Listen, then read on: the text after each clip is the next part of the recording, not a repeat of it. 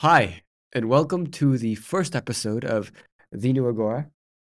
I'm Matthew Llanos. I'm Matthew Brown.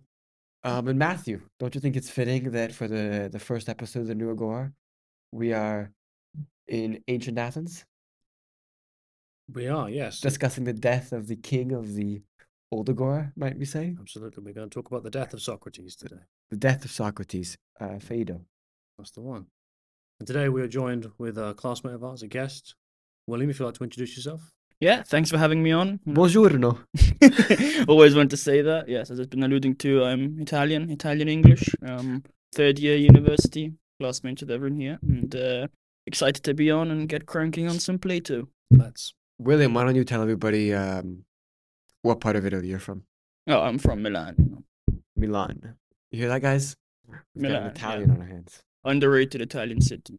Everybody visit Milan. Everybody go. Now, because it's a celebration, we have vino. Cheers, everybody. Cheers. Cheers. And we have fromage. and Cheese. Cheese, and we have bread. Cheers. And it's Greek wine, Retsina. It's very good. Have you tried it? I have, yeah, it's very nice. It's very nice. It's good. Good stuff.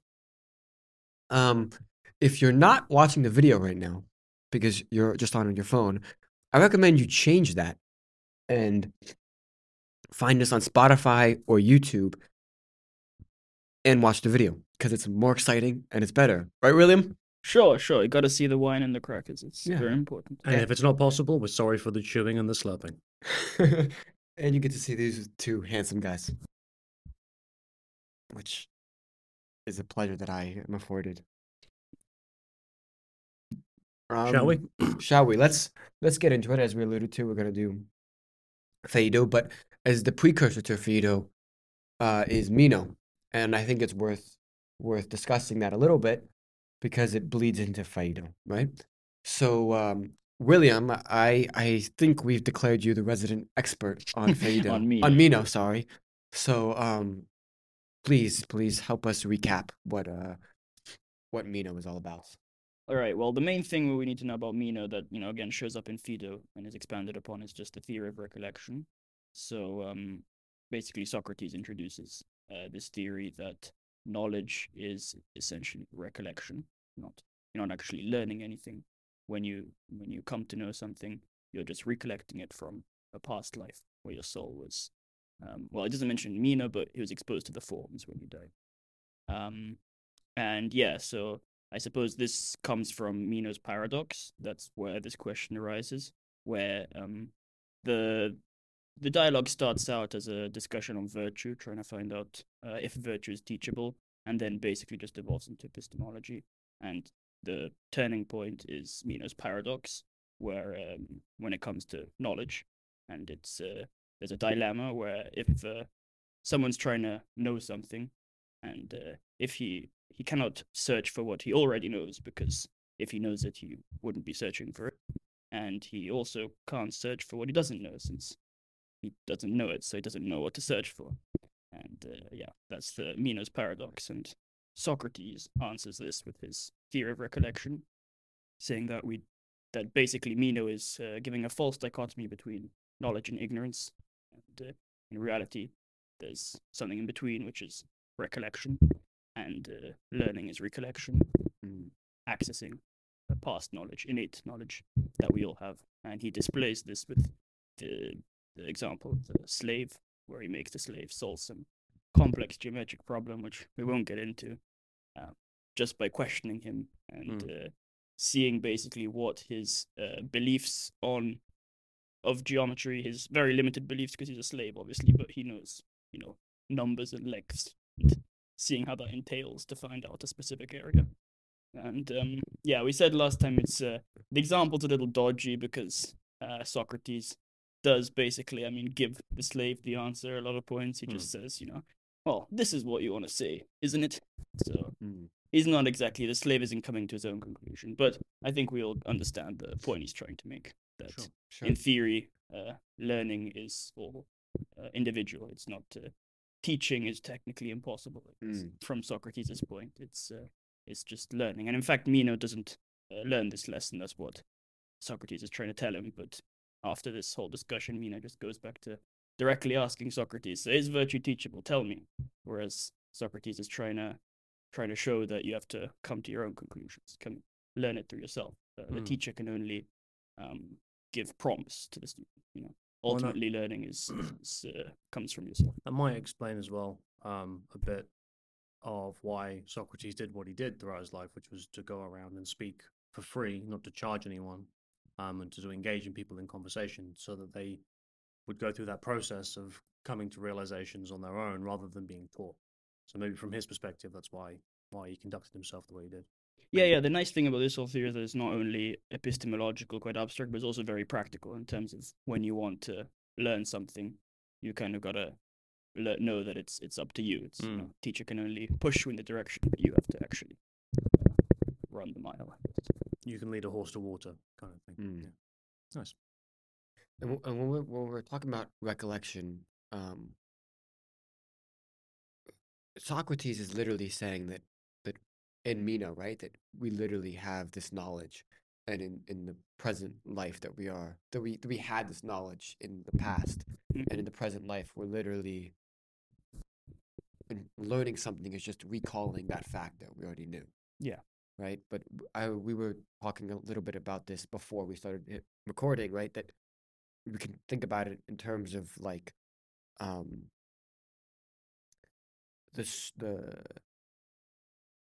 our, instead of like knowing specific things, we could think about it in terms of our capacity to understand and know things, which perhaps the geometry example where he's kind of guiding the slave boy through this difficult problem can help illustrate it, because the slave boy is not really like you said, Socrates is basically pulling him in one direction. Yeah, he asks very leading questions. He's asking very leading questions, but at the same time, the slave boy is able to comprehend what's happening. And so, like, that ability to comprehend what is happening and the problem must come. Right. Well, cool, because the example is off of a basic square. And so obviously even someone who's, say, a slave knows what a square is, right? And you can sort of, just by looking at it, figure out that if you were to double it, you'd double the length of the sides and the rest of it. So it's like, there's some intuitiveness to the problems he's being confronted with. It isn't super complex geometry. Yeah, well, actually, to rephrase what I was saying before, it's more something like, you know, a teacher can show you the answer, but you have to do the understanding. You can't give the understanding to the student. Right. And having that experience in logic a lot, quite frequently. Yeah, you just don't know how to get to the end answer. point. Like, Yeah. great, good. I'm glad. Mm. No idea how to get there. And so it's clear, right, that if we're recollecting something from our past, right, that has to be knowledge that we have through non-sensory, like knowledge without our sensory perceptions, right? Mhm. Is that? Yeah. So basically, well, this comes up in the Phaedo as well, but Socrates would say that empirical evidence, empirical knowledge isn't actually knowledge, because, I mean, the sense, your sense data isn't actually what the real world is like. The real world for him is the forms. So on its own, empirical evidence can't provide knowledge, but it requires the innate reason from the soul to give the knowledge. And we were talking about this before with the Leibnizian example. It's very closely tied to rationalism, I'd say, but where, you know, for example, you would just say that 1 + 1 = 2 is innate knowledge, because while empirical data can show you, you know, one apple, you see one apple, you see one other apple, you see two apples, you know, so that would be the empirical account. But the suggestion is that the suggestion that one apple and another apple, 1 and 1 in general, will always make 2, that requires an extra leap, which would be innate knowledge. Right, because that includes an abstract relation between all things rather than just an apple and an apple. Yeah. Exactly. It's generalizing kind of empirical evidence into law, related to the problem of induction as well. Yeah. The leap from constant conjunction to laws of nature requires a an extra faculty and ability that you just simply can't get from empirical evidence alone. Mm. And I think based on this discussion, we said we're gonna discuss um the three arguments that Socrates has for the immortality of the soul. And one of those arguments is through recollection. Mhm. So I think it would be prudent now to tackle the recollection argument. Sure. You okay with that? Yeah, so he this is on 73, by the way. Thank you. Um he talks about Socrates starts by saying that we're able um to recognize or know things through um this kind of association with either similar or dissimilar objects, right? So like the example he gives is right um if you see somebody's coat or you see somebody's handbag or whatever, you might then from that handbag come to associate or recall the person who's that handbag and who's had that handbag, Mhm. right? And so he's kind of explaining this. So that would be things that are different, I guess, right? Um, or I guess maybe that would be dissimilar. I don't know. I'm not really sure to be That honest. was all right. Keep going. But so then he has things that are like he goes into a discussion about things that are equal, right? And so you have the concept of equality uh in general. And so he says when you see two sticks, right? Um, that you may perceive to be the same, to be equal. It works in the same way with that like cloak or that handbag of that person that led you to recall that person. So let me make that more clear. When you see two sticks, uh, that you perceive to be equal, or at least look equal, Hmm. what you're doing is it's reminding you of the form or the principle of what equality is that you knew in the past. Right. Yeah, this doubles as just an argument for the theory of forms as well, because it would just say that we have a concept of equality in our heads, where it means for two things to be equal, but in reality, and in the physical world, in the world of our senses, at least, as Plato would say, there is no actual equal thing. Everything is very, there's always going to be some slight difference. So equality doesn't Right. actually exist. And so when we see two sticks that are almost equal, we see that they're similar. We see something that's trying to replicate equality. It's an approximation of equality, and so So we know the concept of equality from, because we wouldn't be able to know that it's an Right. approximation of equality if we didn't have access to the forms, the ideal the idea equality. of what Yeah. equality would be. So how does that idea apply to the example of a bag, a coat, and the person that it reminds you of? So where's the equality? Well, because the cloak in the bag example is demonstrating that how that process of recollection works, right? That it's the way we process things and recall certain things. So we're able to recall things from approximations or associations That we've had in the past. that we've had in the past of things that are not exactly that. So we don't exactly, so the two stones are not exactly equal or not exactly equality, but they are associated with that equality. And since we knew that equality in the past, right? The two stones that are roughly equal help us to that equality the same way that the handbag and the cloak that are not that person can help lead us to think about or recall that person. Hmm.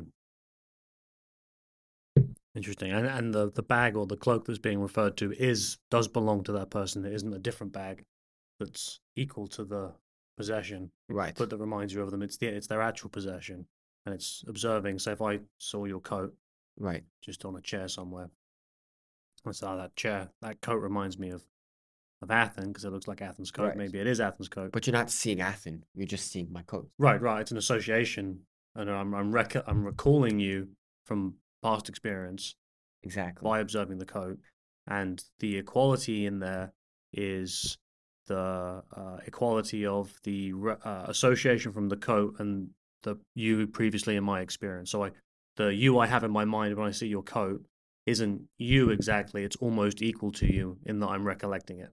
Is that where the equality is in that example? Well, but I think Because I'm struggling to see where the two sticks one. I get that. I can see Yeah. that. But well, equality is not quality is just one form. yes, no, I know. Yeah. Right. So the cloak and the bag and the coat to me is not related to equality. Right. Okay. I It's just see. demonstrating how So that's more on the side of recollection than equality. The two sticks is focusing on the form of equality. The cloak and the person is about recollection. but we understand equality through like the same way that you recall me through my coat Mm-hmm. and my bag and whatever. You recall equality through looking at these two sticks. The form of equality. Yes, the The form of ideal equality. equality, The yeah. ideal of Which, equality. which doesn't exist. The universe. Mm-hmm. Okay. Fair enough? Yeah. I just wanted to just hash that out because it's not I think, immediately intuitive thing to grasp. Mainly because I didn't intuitively grasp it. Well, yeah. Um, Cool. so that's his argument for recollection. Um, and Do you want some more wine, by the way? I would love some. You know what they say in Greece instead of cheers? No. Yamas. Oh, yamas. No, I didn't know that. Yamas. That means to our health. Yamas. Sten yamas. What is it in Italian? Well, it's un brindisi. You just say. It's a bit weird. You say chin chin, actually. Chin chin. Chin chin. Chin chin. We learn something new every day.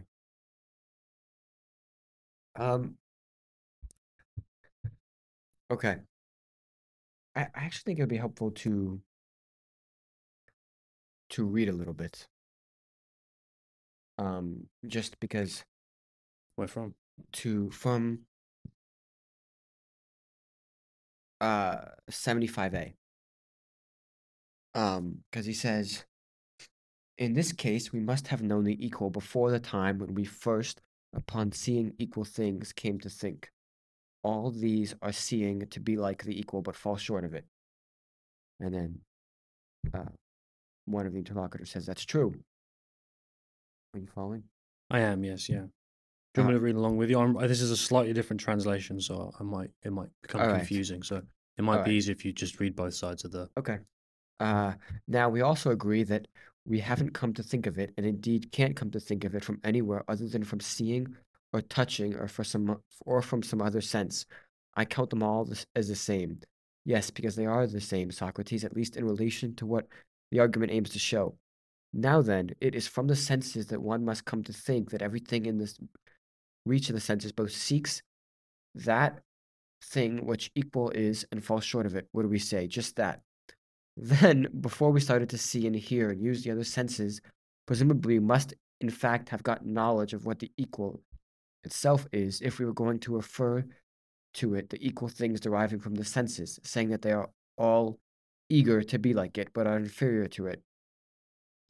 Necessarily, given what has already been said, Socrates. He's just like agreeing with Socrates as blindly. That's kind of the way Plato's dialogues work.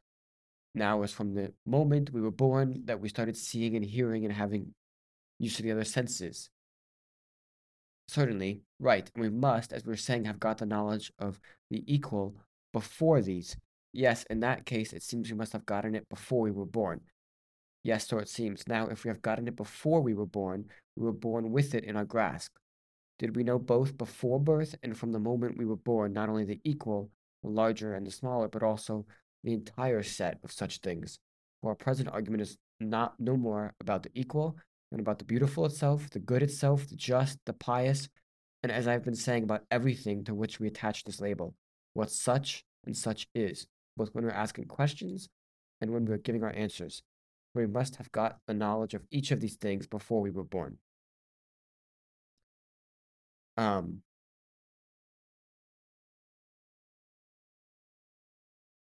so why did we read that? Matthew? Well, it's an introduction to the concept of forms in a way, Yeah. which we've alluded to. So I think we should give a bit more of an account. But for how it. does this prove that the soul is immortal? What if I was following? That if your soul has knowledge of all things because it's had previous Right. experiences, and at your birth, when the soul entered your body at the point of birth or conception or whatever it would have been for the Greeks, you acquired the knowledge that the soul had previously, again, ready Right. for you to recollect it. Right. And so the immortality of the soul, I think, follows from the idea that it's not contingent on life, right? So you have a soul when you live and you die, and it goes off and does whatever it does, and then re-enters another life with the knowledge that it had before, ready for it to be recollected. So the soul's going through this cyclical process of Exactly. person to person to person to person to person, accruing knowledge, I guess, although that's an interesting question, because is it accruing knowledge if it already has it? And where did it get it from in the first place? If it isn't. Well, see, that's the interesting thing, right? Because Socrates actually says that like the soul is hurting and is suffering well inside the body. Right? It doesn't want to be inside the body. And so in some sense, right, without the body, before this state when it enters into the body, it has this pure knowledge and is fine and all well. And then Well, because it considers the body a kind of corruption or like a dampener on its ability, the soul's ability to think or reason about the forms or about reality in its purest sense, and that we have this body that has wants and desires, hungers, thirsts, and all of that obscures the philosophical instinct of the soul. Yeah, I think this is kind of related to kind of just I guess, the curse of philosophy, of knowledge in general, where it's impossible to know everything. It's an impossibility. Whenever someone's setting out on the quest to uncover the secrets of the universe, like, he's destined to fail. Surely you can get close, but it's not going to happen. So there's kind of this contrast where I guess the soul desires ultimate knowledge, but due to our physical limitations, it's just not going to happen. And so I guess that's why Socrates would say that the soul is freed when it gets away from the body.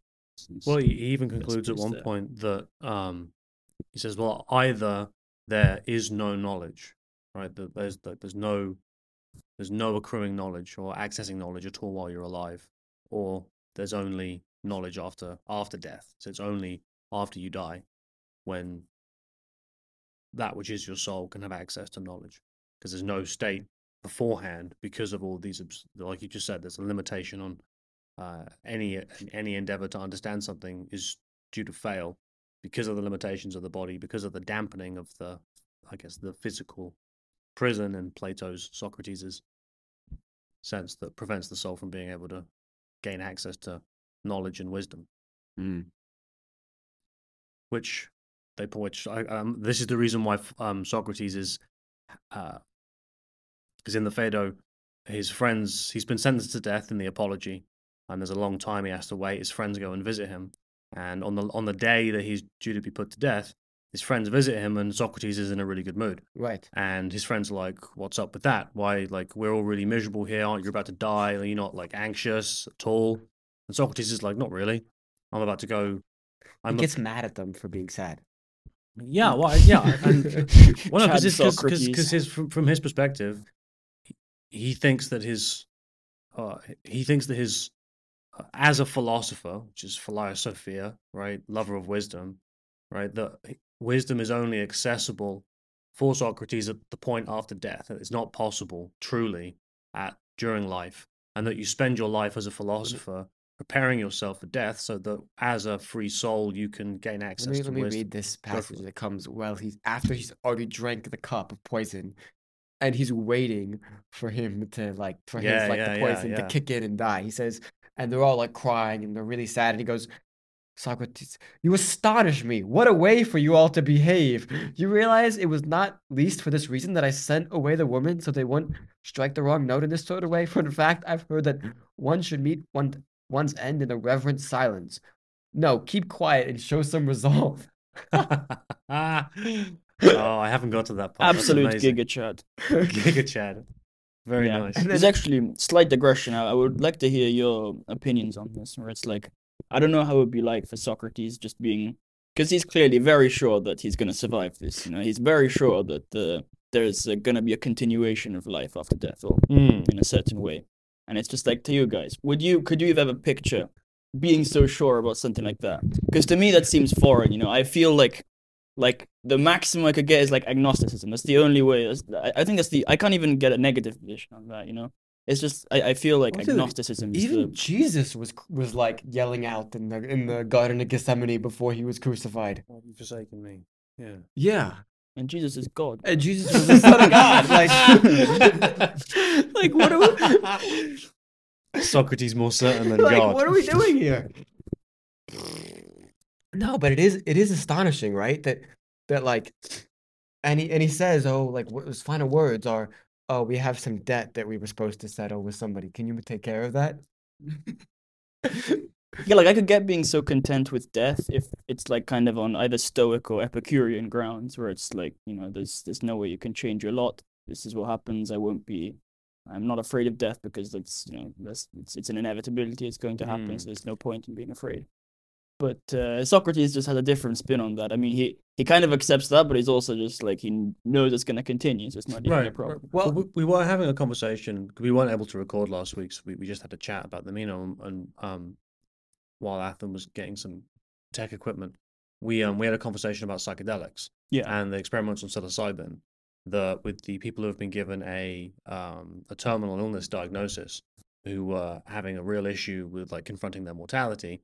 This psilocybin experiment where they were given a 5 gram or whatever the dosage was, and then I think it's something like 60% of the participants of the study sort of transcended their fear of death and were not only comfortable and okay with it, they were able to help the people in their lives around them get through their own death.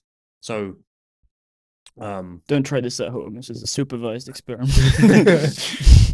And you know, I think we spoke also about Brian Marescu, the lawyer turned researcher into psychedelics, who's publishing a book called The Immortality Key, where he talks with the topic of the book is about the ancient Greeks' usage of psychedelics during their rituals, during their sort of processes of bringing people to leadership.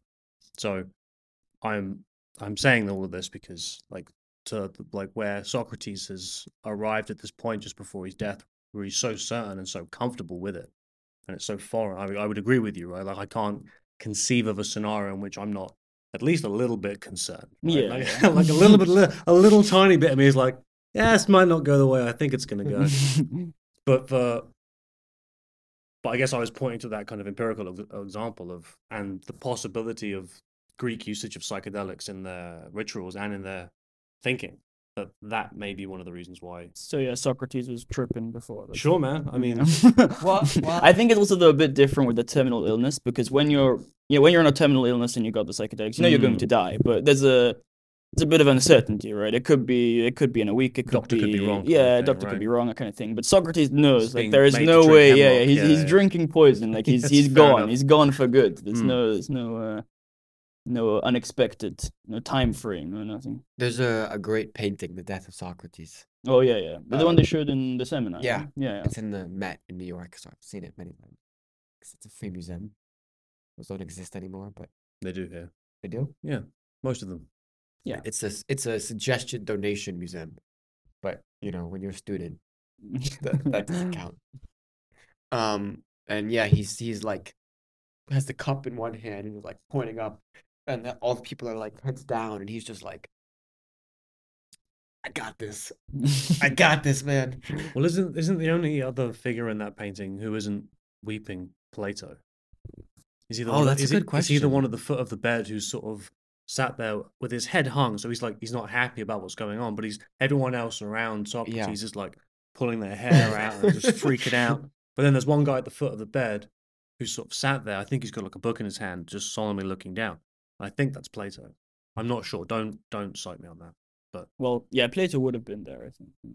Yeah, More because realistic. he was the scribe, the student. But okay, because you're right that like the idea that you just walk into death, like actually not just like indifferent, but like happy, is a weird occurrence. But let's like try to understand at least a little bit where he's coming from, with based on his arguments. yeah, like that. Of course, I think. So with the recollection argument, Mhm. right? His argument is we have this knowledge of the forms, right? Then we forget it when the soul enters into the body, and then um, we come to see approximations of those forms through our sensory perceptions, right? Um, and those allow us to recall, into some sense, what those forms Mhm. are. Keep going. Where are you? No, I'm just refilling glasses. Carry on. Okay. Um, but I know, but I'm distracted by the krasi. But right at the same time, there's a limit on how much you can recall, right? Because it seems to him that as much as you try, your knowledge with the soul, with the body that uses the body to gain knowledge is not going to be that form, right?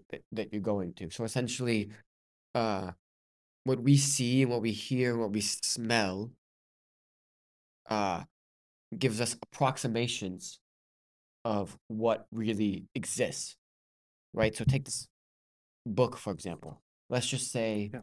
he doesn't say there's a form of a book, but let's say he does. I think there would be, yeah. The theory of form is a form of like anything which Of even we haven't anything? invented yet. It's a form. So right, take this book, right? I see the colors. I see this book. I feel this book. I can kind of smell this book, but my nose is kind of stopped up, so I can't really. Um, and right, so my perception right now of a book is this, Mhm. and I can conceptualize in my head right now what a book is because in the past I have had knowledge of the form of what a book is, right? And so by seeing this right, and feeling this and touching this and maybe smelling this, I'm reminded of what the form of a book is. Therefore, I can identify, oh, this is a book because recalling that knowledge.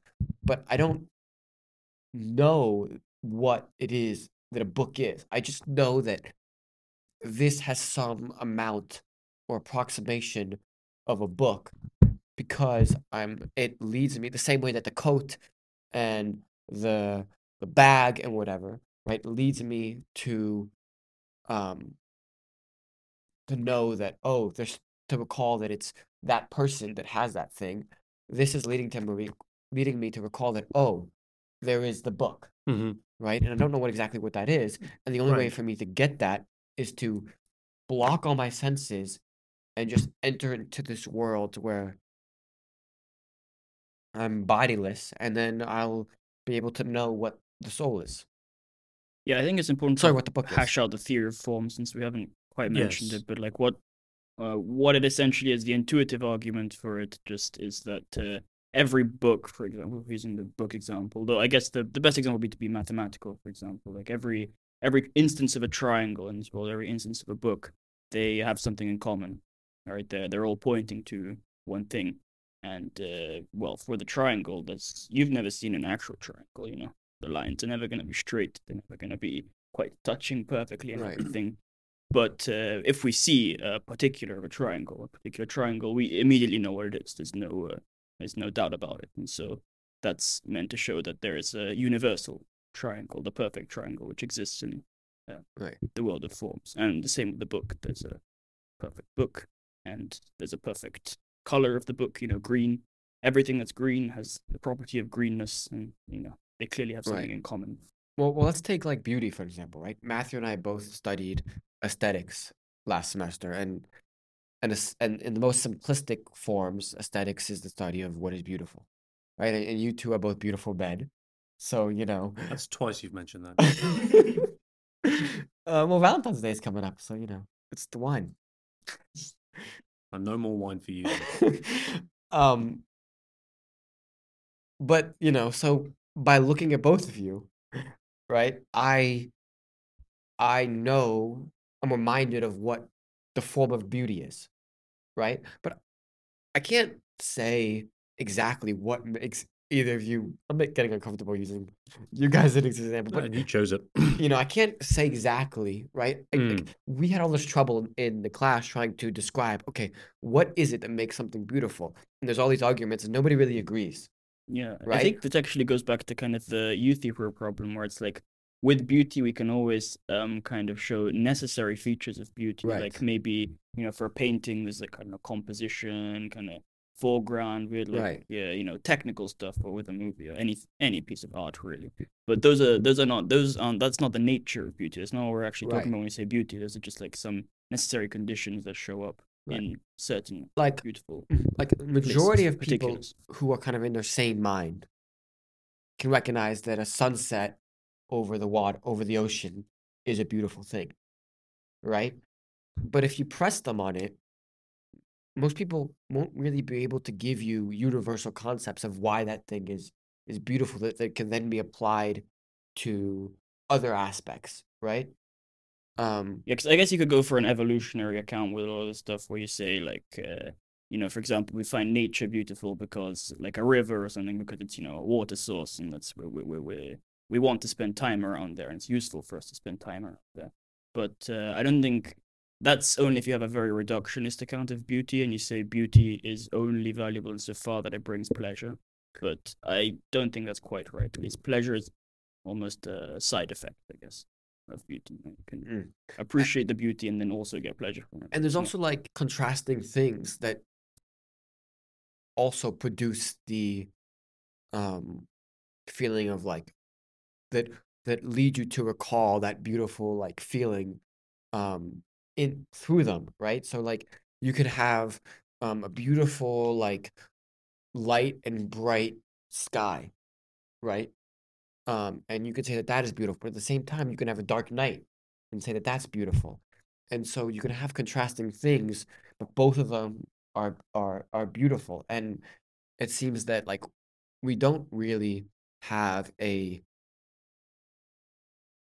specific metric that we can rely on through our senses to identify, oh, that thing is beautiful because XYZ, right? It's just because in some sense I mean you could argue that it's socially constructed that we know it's beautiful because people have told us it's beautiful. and it's been passed down through generation and generation and generation, and maybe that is like what the theory of recollection is, oh, we just know these things because our ancestors have said that, and it's been passed down, and so that's where we get the knowledge. But it seems more like it's kind of this innate thing that humans might have, where we just see these like things that one might say is objectively beautiful, um because mainly because everybody knows majority of people think it's beautiful, and there's not really much disagreement. But Well, on the maybe this is going a bit away from the Greeks and towards the aesthetic, but there's that idea of being in the zone, right? You know, when you're so engaged in an activity that you the flow state. Yeah, the flow The state. Yeah, sorry, that's the word I was looking for. Flow state. That you kind of lose track of time, right? And that you're so embedded and involved in an activity that the particulars of life kind of just fade into the background. And I guess when you think of yourself as being in flow state, you think of yourself as doing something, right? Like whether it's rock climbing, chess, like wrestling, whatever, playing football, doesn't matter. But then that can also happen when you're sat watching sunrise or sunset. sorry, what is the flow state? Well, it's when you're it's a psychological term, where it's when you're very involved in an activity. It's kind of like the best place you want to be, the place everyone wants to be when they're working. You know, it's you're so engaged with an activity. I think it's a sort of psychological term that encompasses the idea of meaning, like when you're doing something meaningful, right? Like, yeah, that you find meaningful. Yeah, like you're not like thinking about doing the thing. It just like comes to you kind of almost as a reflex. It's yeah. I'm sure you've had this experience. I think everybody has had at least. Yeah, once. when you're enjoying yourself so much and you look at the clock and it's been 3 hours and it feels like it's been 15, 20 minutes. Yeah, that's a rudimentary. Yeah, just as an example. But my point was that can happen when you're stationary, sat somewhere on a beach or by a river or looking at a mountain. And so you can be in that state while you're stationary and not necessarily doing anything and still have that experience of beauty. So I was kind of a comeback to the idea of beauty is socially constructed. Or I don't believe that. No, I know. I wanted to just push back against it. Well, I think even if you have like some explanation for why we find certain things beautiful, you know, it's been passed down to us socially. I don't think that necessarily disproves that beauty is a thing that's valued. I think it's a bit of a genetic fallacy where you explain the causes of something, but not the reasons for it happening. It's different. You like a classic example is if like you know, some people come to believe in God, you know, because of you know, because they, I don't know, some random tribe believe in God because they want to fill in the gaps, you know, of like they don't know what rain is or storm, and so they think God did it, right? Sure, that explains like why they think that God exists, but it doesn't disprove the idea that God exists. It's not an argument against the existence of God. And the same with beauty, you know, it'll show that that's where beauty comes from, but it doesn't disprove the idea that beauty is objective or real in any sense. That's an interesting point. I mean, I don't know. It is a tempting argument that it's so long as we're in our body and therefore we rely on sensory perception to talk about and speak about and think about and whatever things, like this book or beauty, whatever, we're not able to really get to the root cause of what beauty is, right? Like, there's no way to know that each of us there's the whole thing like that each of us is seeing the exact same thing, right? When we both of us see William, are we seeing the exact same thing? probably not to the exact thing, right? And the same way that when me and you see Matthew, are we seeing the same thing? Probably not. Well, and I don't look like this either. It's just how I'm appearing to you.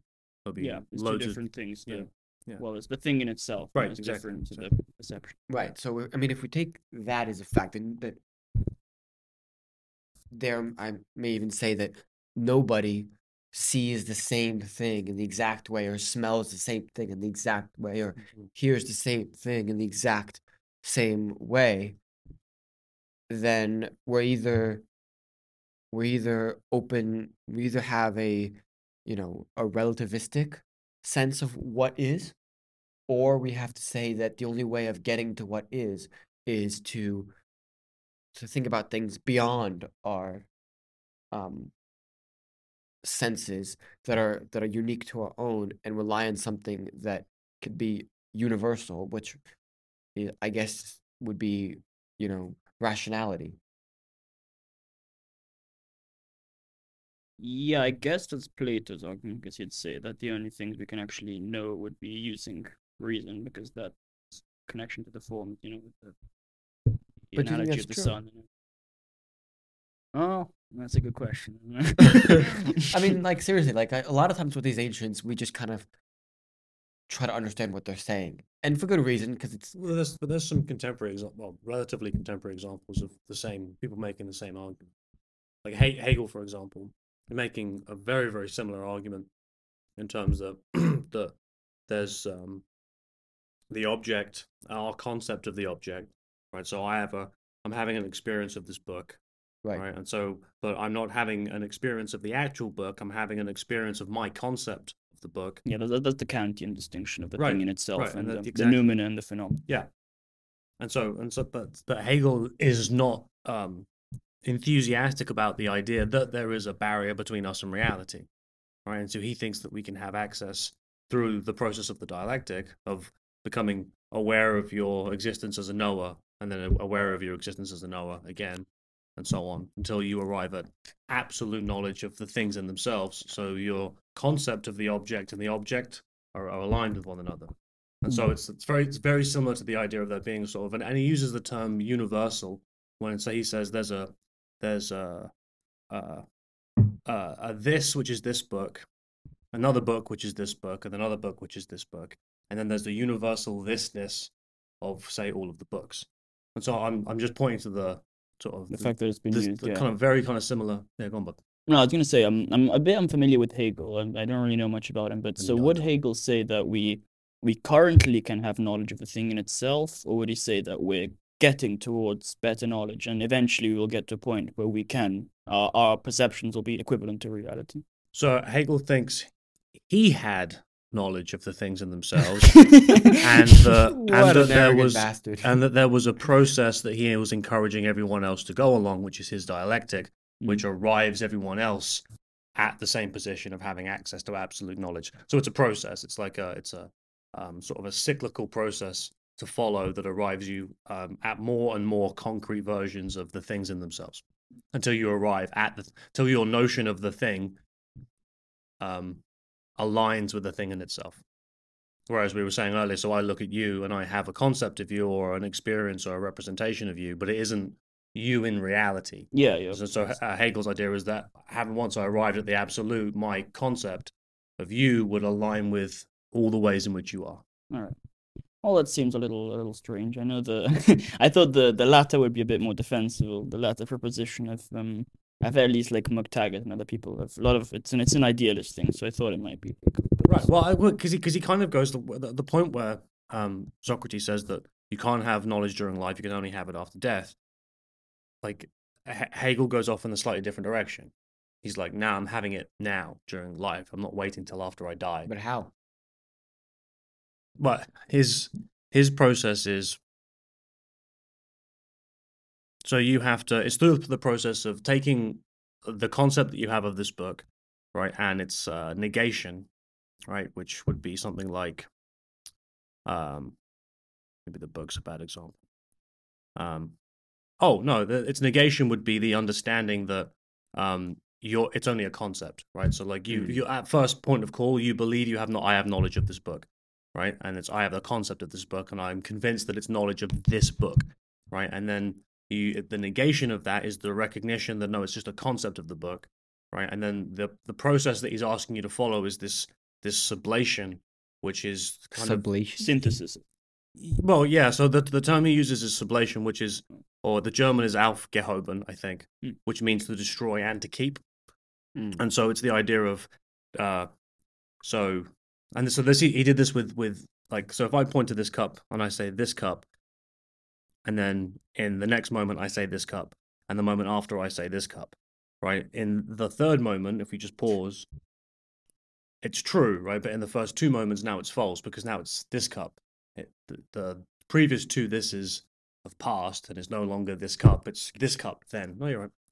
And so that's when he's kind of abstracts the universal this from this cup, and it's the universal this that is sublated out of the contradictions of it's it's quite complex. Yeah, I'm not sure I got all of that, but definitely. No, so it's like the idea is you take a concept, an abstract concept, its negation, right, and you dispense with the particulars of them, and you synthesize sort of a universal idea that encompasses the meaning of the two. So the best example to give of this is on the Stanford Encyclopedia of Philosophy's entry on Hegel, and they give the idea of being as the concept, nothing as its negative, as its opposite, right? So being and nothing, right? So the opposite of, if you're being, right? If you're the opposite of that is not being, right? So nothing.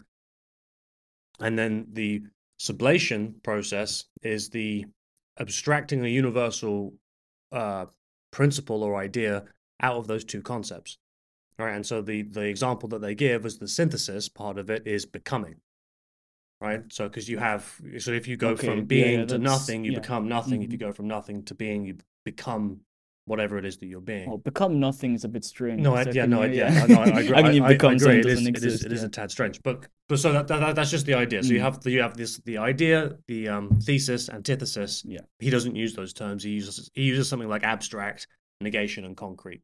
So you have the idea, its negation, and then you have a more concrete idea, which this is the movement part of his process, right? Because the concrete part is the part that arrives you closer to the idea of the absolute, which is the thing in itself, right? So you've dispensed with the unnecessary particulars of the concept. You have like I was told off for saying this, but in my class, but a higher order concept, right? Like is closer to the form, let's say, to speak in Platonic terms, or what Hegel calls spirit or the absolute. Right. So, and then he would say that eventually, by just doing this with everything, you would reach. You just do this all the time. How is it possible to do that with everything, though? I feel like because you have to go completely insane, and either become a communist or a fascist and do loads of horrible things. So yeah, it's no, I don't think he's right. Like Okay, but that aside. Yeah, sorry. Well, a good digression. Good digression. Like, if we can agree that through our senses, right? Do we all agree that through our senses we don't have real knowledge of things like beauty, piousness, goodness, righteousness, etc.? Sure, I would agree with that. So then, how do we come to get real knowledge of things if it's not like, if he's not right that it's through death that we come to get true knowledge of things when our soul separates from the body, then how because have you guys had this experience like that when you're able to like think about things and just completely like shut off, like you I don't know if you've done this before, but you meditate for like a long time, like an hour. Oh, 1 hour, or right? I've never done that long, but... or whatever, like 30 minutes, whatever. And then suddenly, like, with just like, meditate and sit there, right? And like completely forget about your use of your, different senses or whatever, and block that out. Then suddenly you're able to like think very clearly for like that brief instant where you've let go of your touch, your I get feel, that. your sight, I don't think etc. I've quite experienced it, You're but able it's to have similar. right.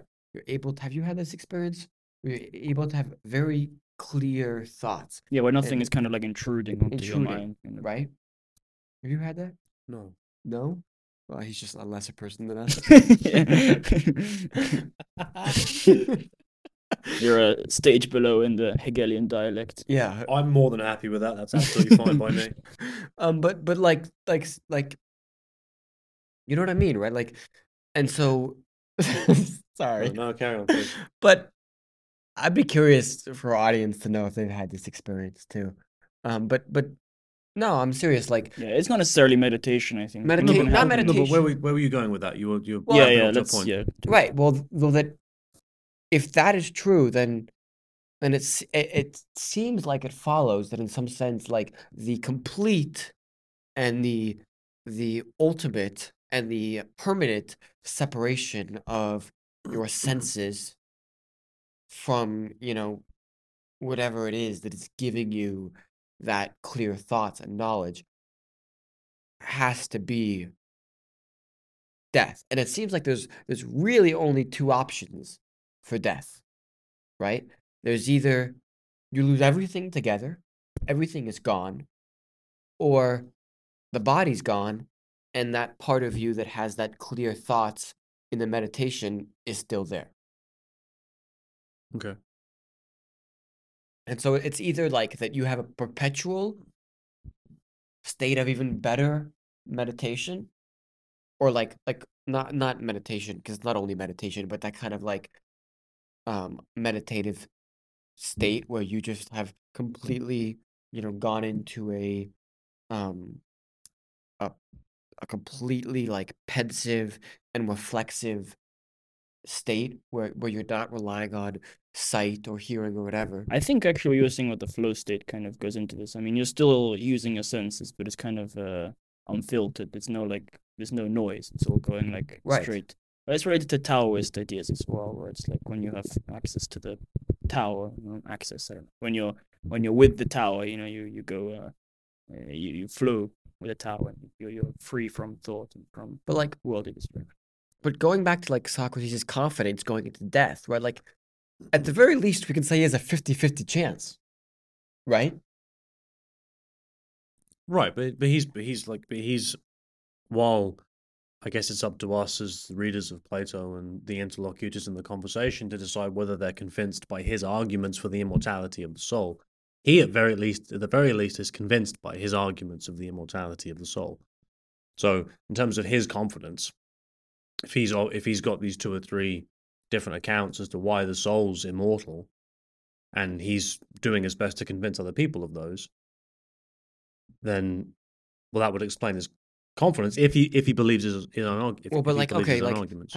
have you guys like, let's go. I'll use the flow state because that seems to be something that you guys know. Like, so,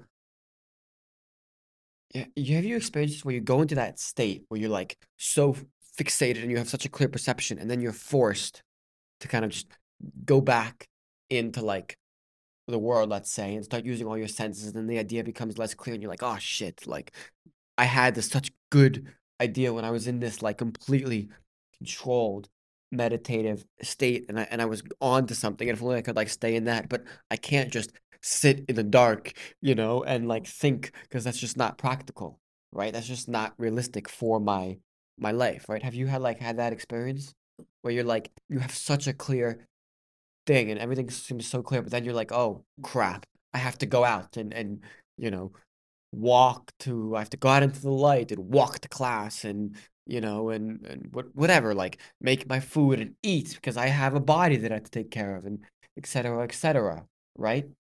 Um, so I mean, if Socrates is really going through that and has multiple times and has really tried to exhaust the limit of those experiences, then in some sense, right, maybe he's like, yes, yes, now I don't have to give a shit about my body anymore, right? I can finally break free and Well, no, but that's why he's happy. That's like that's the I, Yeah, argument. yeah, exactly. yeah. That's the argument he Yeah. gives for why he's happy. Is that I get to be free of this thing that's been holding me back. But what I'm trying to say is like, ask you guys, I guess, is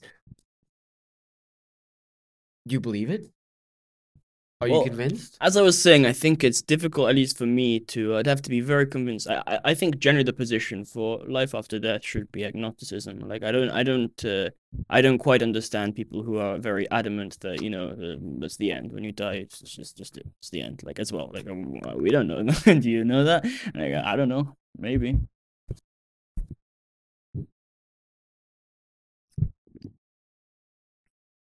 But Take sorry, your what were you time. saying? It's certainly possible, at least, because in a way, we all have, at least I do. I kind of have this intuition that our consciousness is kind of contained within the physical world by a Right. flesh prison, to use a funny Right. sounding word. And there's at least a conceivable possibility of it being free from the constraints that comes from with being Right. extended. So it's in theory at least possible. Whether that translates to it being rational to believe it is a bit more of a jump that you'd have to go. Hmm. I think belief's a really important point, because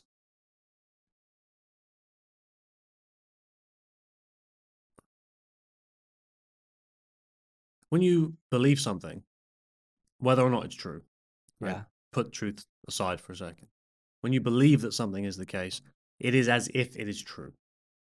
To you. As far as you're concerned, it is as if it is true. And there's some really interesting. Well, I guess you have different degrees of belief. Some things you'll be like, I kind of believe this, but No, true. But so it's an example for you. A couple of examples. One is sort of hypnotherapy, right? So the people have been hypnotized and convinced in this process of hypnotation that the person who is hypnotizing them, that their finger is a hot poker. And then when they've touched the skin on the arm of the person who's been hypnotized, it blisters. The guy's finger's not a hot poker. the skin actually The physically skin blisters. physically blisters. All right, that's pretty. And so the impressive. thing is not a hot poker, but the belief, A hot poker? as in, like when you have a fire and you have a piece of metal that you poke the coals with, and Yeah. then the end gets really hot.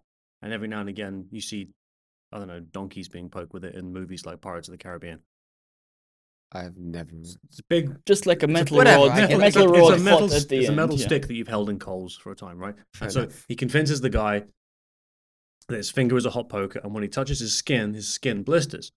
Because and this is why I bring up the point about belief and Socrates is like his psychological state at the point of his death, right? And because if you believe that something is the case, and I mean genuinely Yeah. believe it, and it makes up a part of your paradigmatic worldview as far as you're concerned, then your body psychologically and physiologically reacts as if that is real. So if he's genuinely convinced and in the belief of what it is he's putting forward, his psychological state follows from his genuine belief, if he genuinely believes it. Which But it's also think you might. interesting, right? Because Socrates is supposed to be the person who, like he says, the philosopher's goal is to come as close to death as possible in life, right? Which is to kind of live to the largest extent possible without the body. And so if he's supposed to be the best at this, right, he was kind of known to be, the big cheese of philosophy, right? Then I mean, and he is the one who like is so sure of this death state that it's gonna be a pleasant thing for him. I mean, Well, no, I think the way he puts it is that the true philosopher spends his entire life getting ready for the point of death, right? And it's not because, Right. and it's not. There is a part of it that's like I'm being held back by this polluting body, but the thing that they're being held back from is truly reasoning about the forms or about reality as it is. And so, if you were to, I don't know, if you were Socrates and say he didn't do philosophy for the first 50 years of his life, right, and kind of took it up in the last 20, right, he wouldn't have spent as long preparing his soul, practicing his use of reason, practicing his use of the logos, to at the point of death go on to do that continually in this free space where he's able to do it. Wait, so for Socrates, what would happen when you die if you don't prepare for it? Like maybe Socrates is done. So you're just, You a would- rando. What happens to the randos? Well, so You would go no, he does. Oh, good, go on. Oh no, go ahead. No, so he does give a few examples to this. So he says something like if you are a drunkard, right, or a braggart, right, your soul would come back in the like in an ass, all right, or a boar, right. Well, this donkey. just sounds like Buddhism, honestly. It sounds like exactly like Buddhism. They say, you have to prepare for death by meditating and reaching nirvana, and then you'll be freed from the, cycle of reincarnation, and you'll samsara. I think it's pretty. And similar then to if that. you treat yourself badly, you're a bad person, you'll get reincarnated into like a A dung beetle. something Yeah, bad. yeah, I know. Well, he gives So, yeah, he gives 2 or that's- 3 examples like that. So Okay, that's so I, pretty so I think interesting. his idea is like if you, I mean, I don't know who he thinks he's going to come back as, right? Just like I think he thinks he's not gonna come back. That he's gonna live forever as the soul. No, I think he says that. That like is he? I think towards Yeah, the give it up, end give he it up. says like someone's worth. Is he coming back? Is he not coming back? right. Uh when this is the nature of the rivers. When the dead arrive, each in the region to which the spirit escorts it, they first present themselves in court, both those who have lived nobly and piously, and those who did not. Those found to have lived average lives journey to the Acheron and step onto certain things that serve them as rafts, and on these they enter the lake. There they dwell, and if anyone has done anything wrong, they are purified by being punished for their wrongs, and so are pardoned, and they receive honors and recognition of their good deeds, each according to his deserts. All those found to be incurable because of the gravity of their offenses, who have committed either many grave sacrilegious acts, or many unjust and unlawful murders, or anything else that is of this kind, are flung by the fate they deserve into Tartarus, and never step out of there. But all those who are found guilty of incurable but grave offenses, for example, those who in a fit of anger acted violently to a father or mother and spent their lives for the rest of their lives regretting it, or those who became homicides in certain circumstances, must be banished to Tartarus. When they've been banished and have spent a year there, they surge out. The surge throws them out, sending the homicides to the Cocytus, and the father and mother beaters down the. I'm not gonna pronounce that word. When their journey brings them alongside the Acrusian lake, here they shout and calling to those they killed, others to those they injured. When they have called to them, they beg and beseech them to let them step out into the lake, and you would see them. If they persuade them, out they step, and the evils are over. But if not, they are sent to Tartarus again, and from there back to the rivers. And this does not stop happening till to them until they persuade that those that they wronged. For this is the punishment imposed on them by the jurors. But as for all those who are found to have lived exceptionally pious lives, they are the ones who are freed and separated from these regions inside the earth, as if from prisons, enter the pure dwelling above, and make their dwelling on the earth's surface. And of these, those who purify themselves sufficiently with philosophy live thereafter entirely without bodies, and enter dwellings fairer still than these. Yeah, fair enough. So that was forever. But forever. That's what I meant by entirely. Well, technically, it wouldn't be forever. I think if it's in the realm of forms, it would just be outside of time. So it's not. Right, that's it. Fair Just enough. yeah. Oh no. So, I mean, I guess, yeah, either Buddhism is borrowing from him or he's borrowing from Buddhism. Yeah. But, I mean, Well, it's interesting because there is sort of sort of a divide in East and Western philosophy. With I think in the East they have a greater focus on phenomenology, sort of like the individual experience, and the West has more of a focus on sort of material reductionism and empiricism. Sort of a focus to look at experience, like to look to the world to tell you about it, rather than sort of a focus on the reality of your experiences. So this might be an interesting point of layover in East and Western philosophy.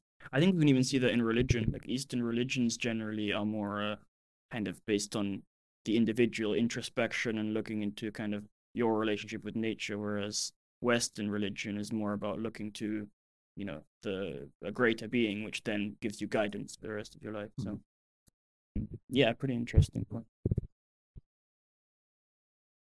I mean, look, there's no way to prove either way if Socrates is right, right? There's no way. Well, yeah, I guess. What do you mean by proof? Well, I just mean I've got some hemlock in my bag. Yeah, there is a way to prove it. Actually, it's No. true. You raised a good point. but I'm like sitting here. Neither of us are gonna come to a conclusion that we're convinced one way or the other, right? We're just not.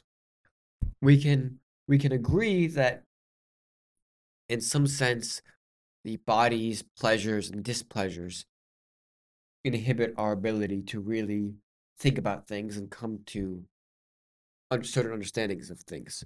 But what both of us, with all of us, can't grasp or be convinced of is that after that, those pleasures and that those displeasures go away, that our capacity to think and reason and have knowledge is still there. I struggle with the idea. Yeah. It's not one I'm convinced of. Yeah, I mean, me neither. But it could be.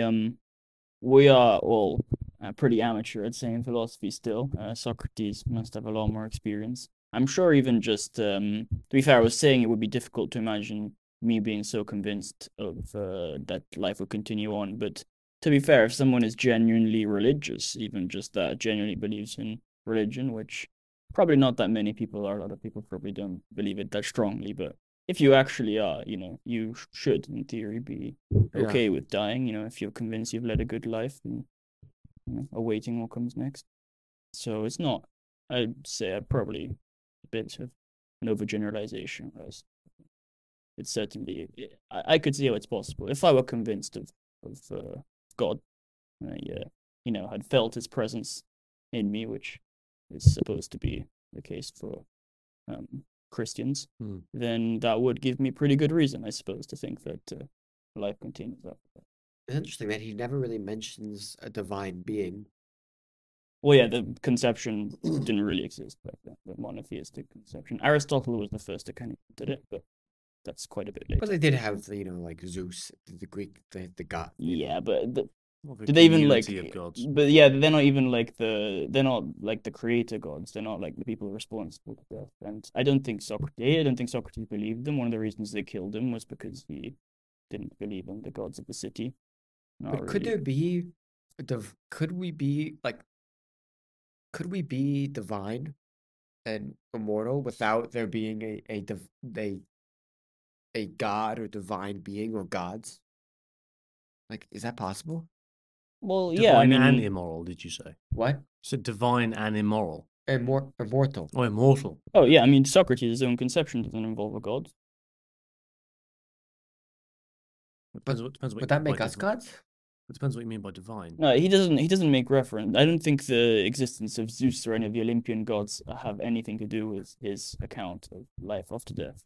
But like so many arguments today about like, immortality and whatever, and life after death and heaven and whatever, are based off of a conception that there is a benevolent, being. Well, yeah, I guess that's the one that we're most familiar with growing up in Western countries. That's clearly the one that's that resonates the most with us and makes most clear sense.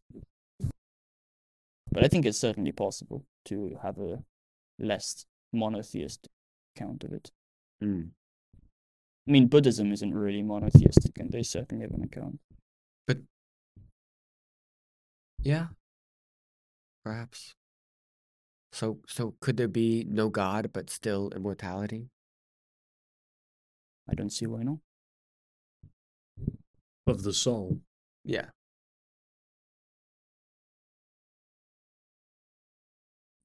I mean, it depends what you mean by God doing annoying. Yeah, I suppose so. Yeah. Doing annoying.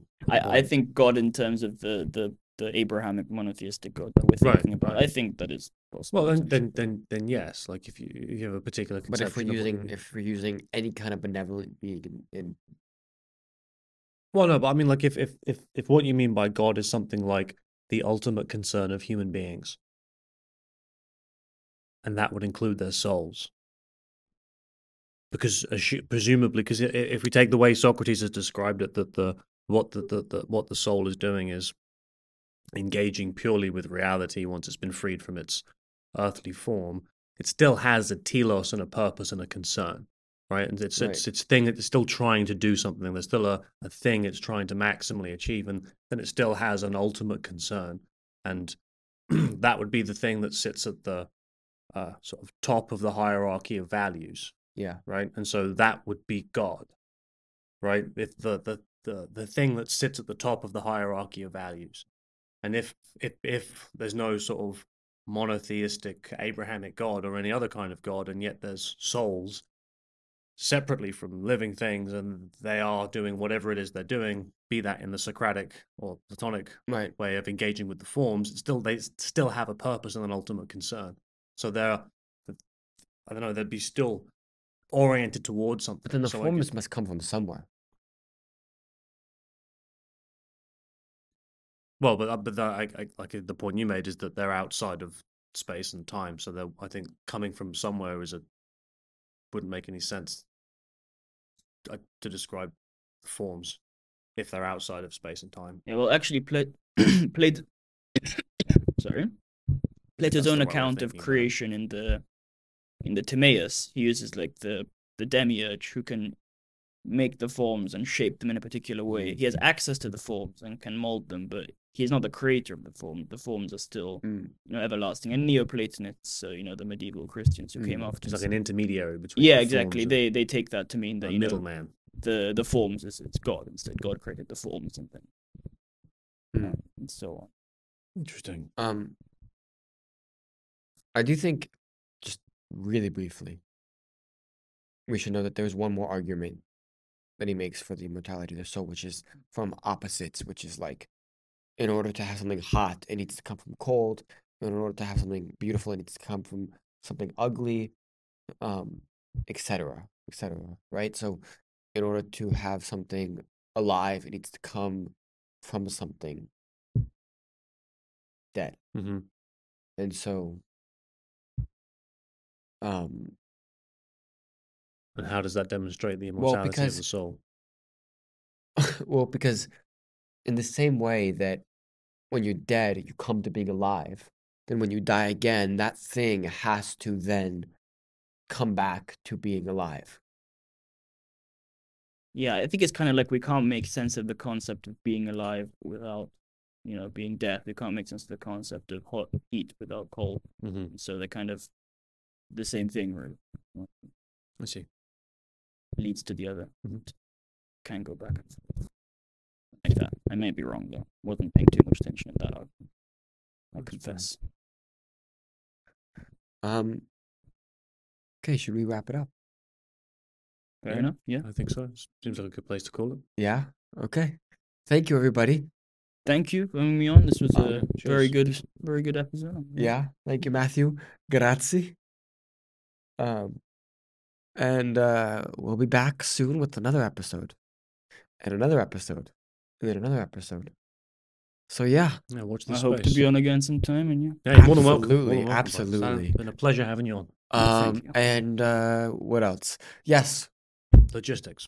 comments. We need comments, guys. Every time we tell our viewers, comment, please comment, and they never do. There must be some viewers willing to comment. We must have said something wrong-headed, stupid, or ignorant in the last half an hour. So there's plenty to comment. There's on. plenty to comment. Yeah, I'm sure we've made a lot of mistakes. Look, we probably look like an They idiot. said I was lesser beings earlier, and that's definitely wrong. So anyone wants to jump on that, by all means. That's an easy one to go. I also said these guys were beautiful True, men. true, true. And No, so don't that- contradict that. And that's also wrong. Yeah, So so please comment. errors abound. Um, Where can they find us, Athen?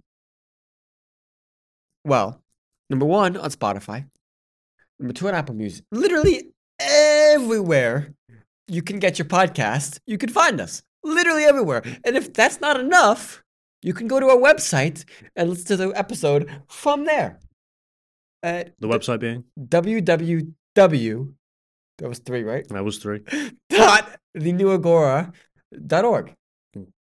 Nice. Yeah. Yep, that's the one. And literally, it's so easy. It says there's a little thing at the top.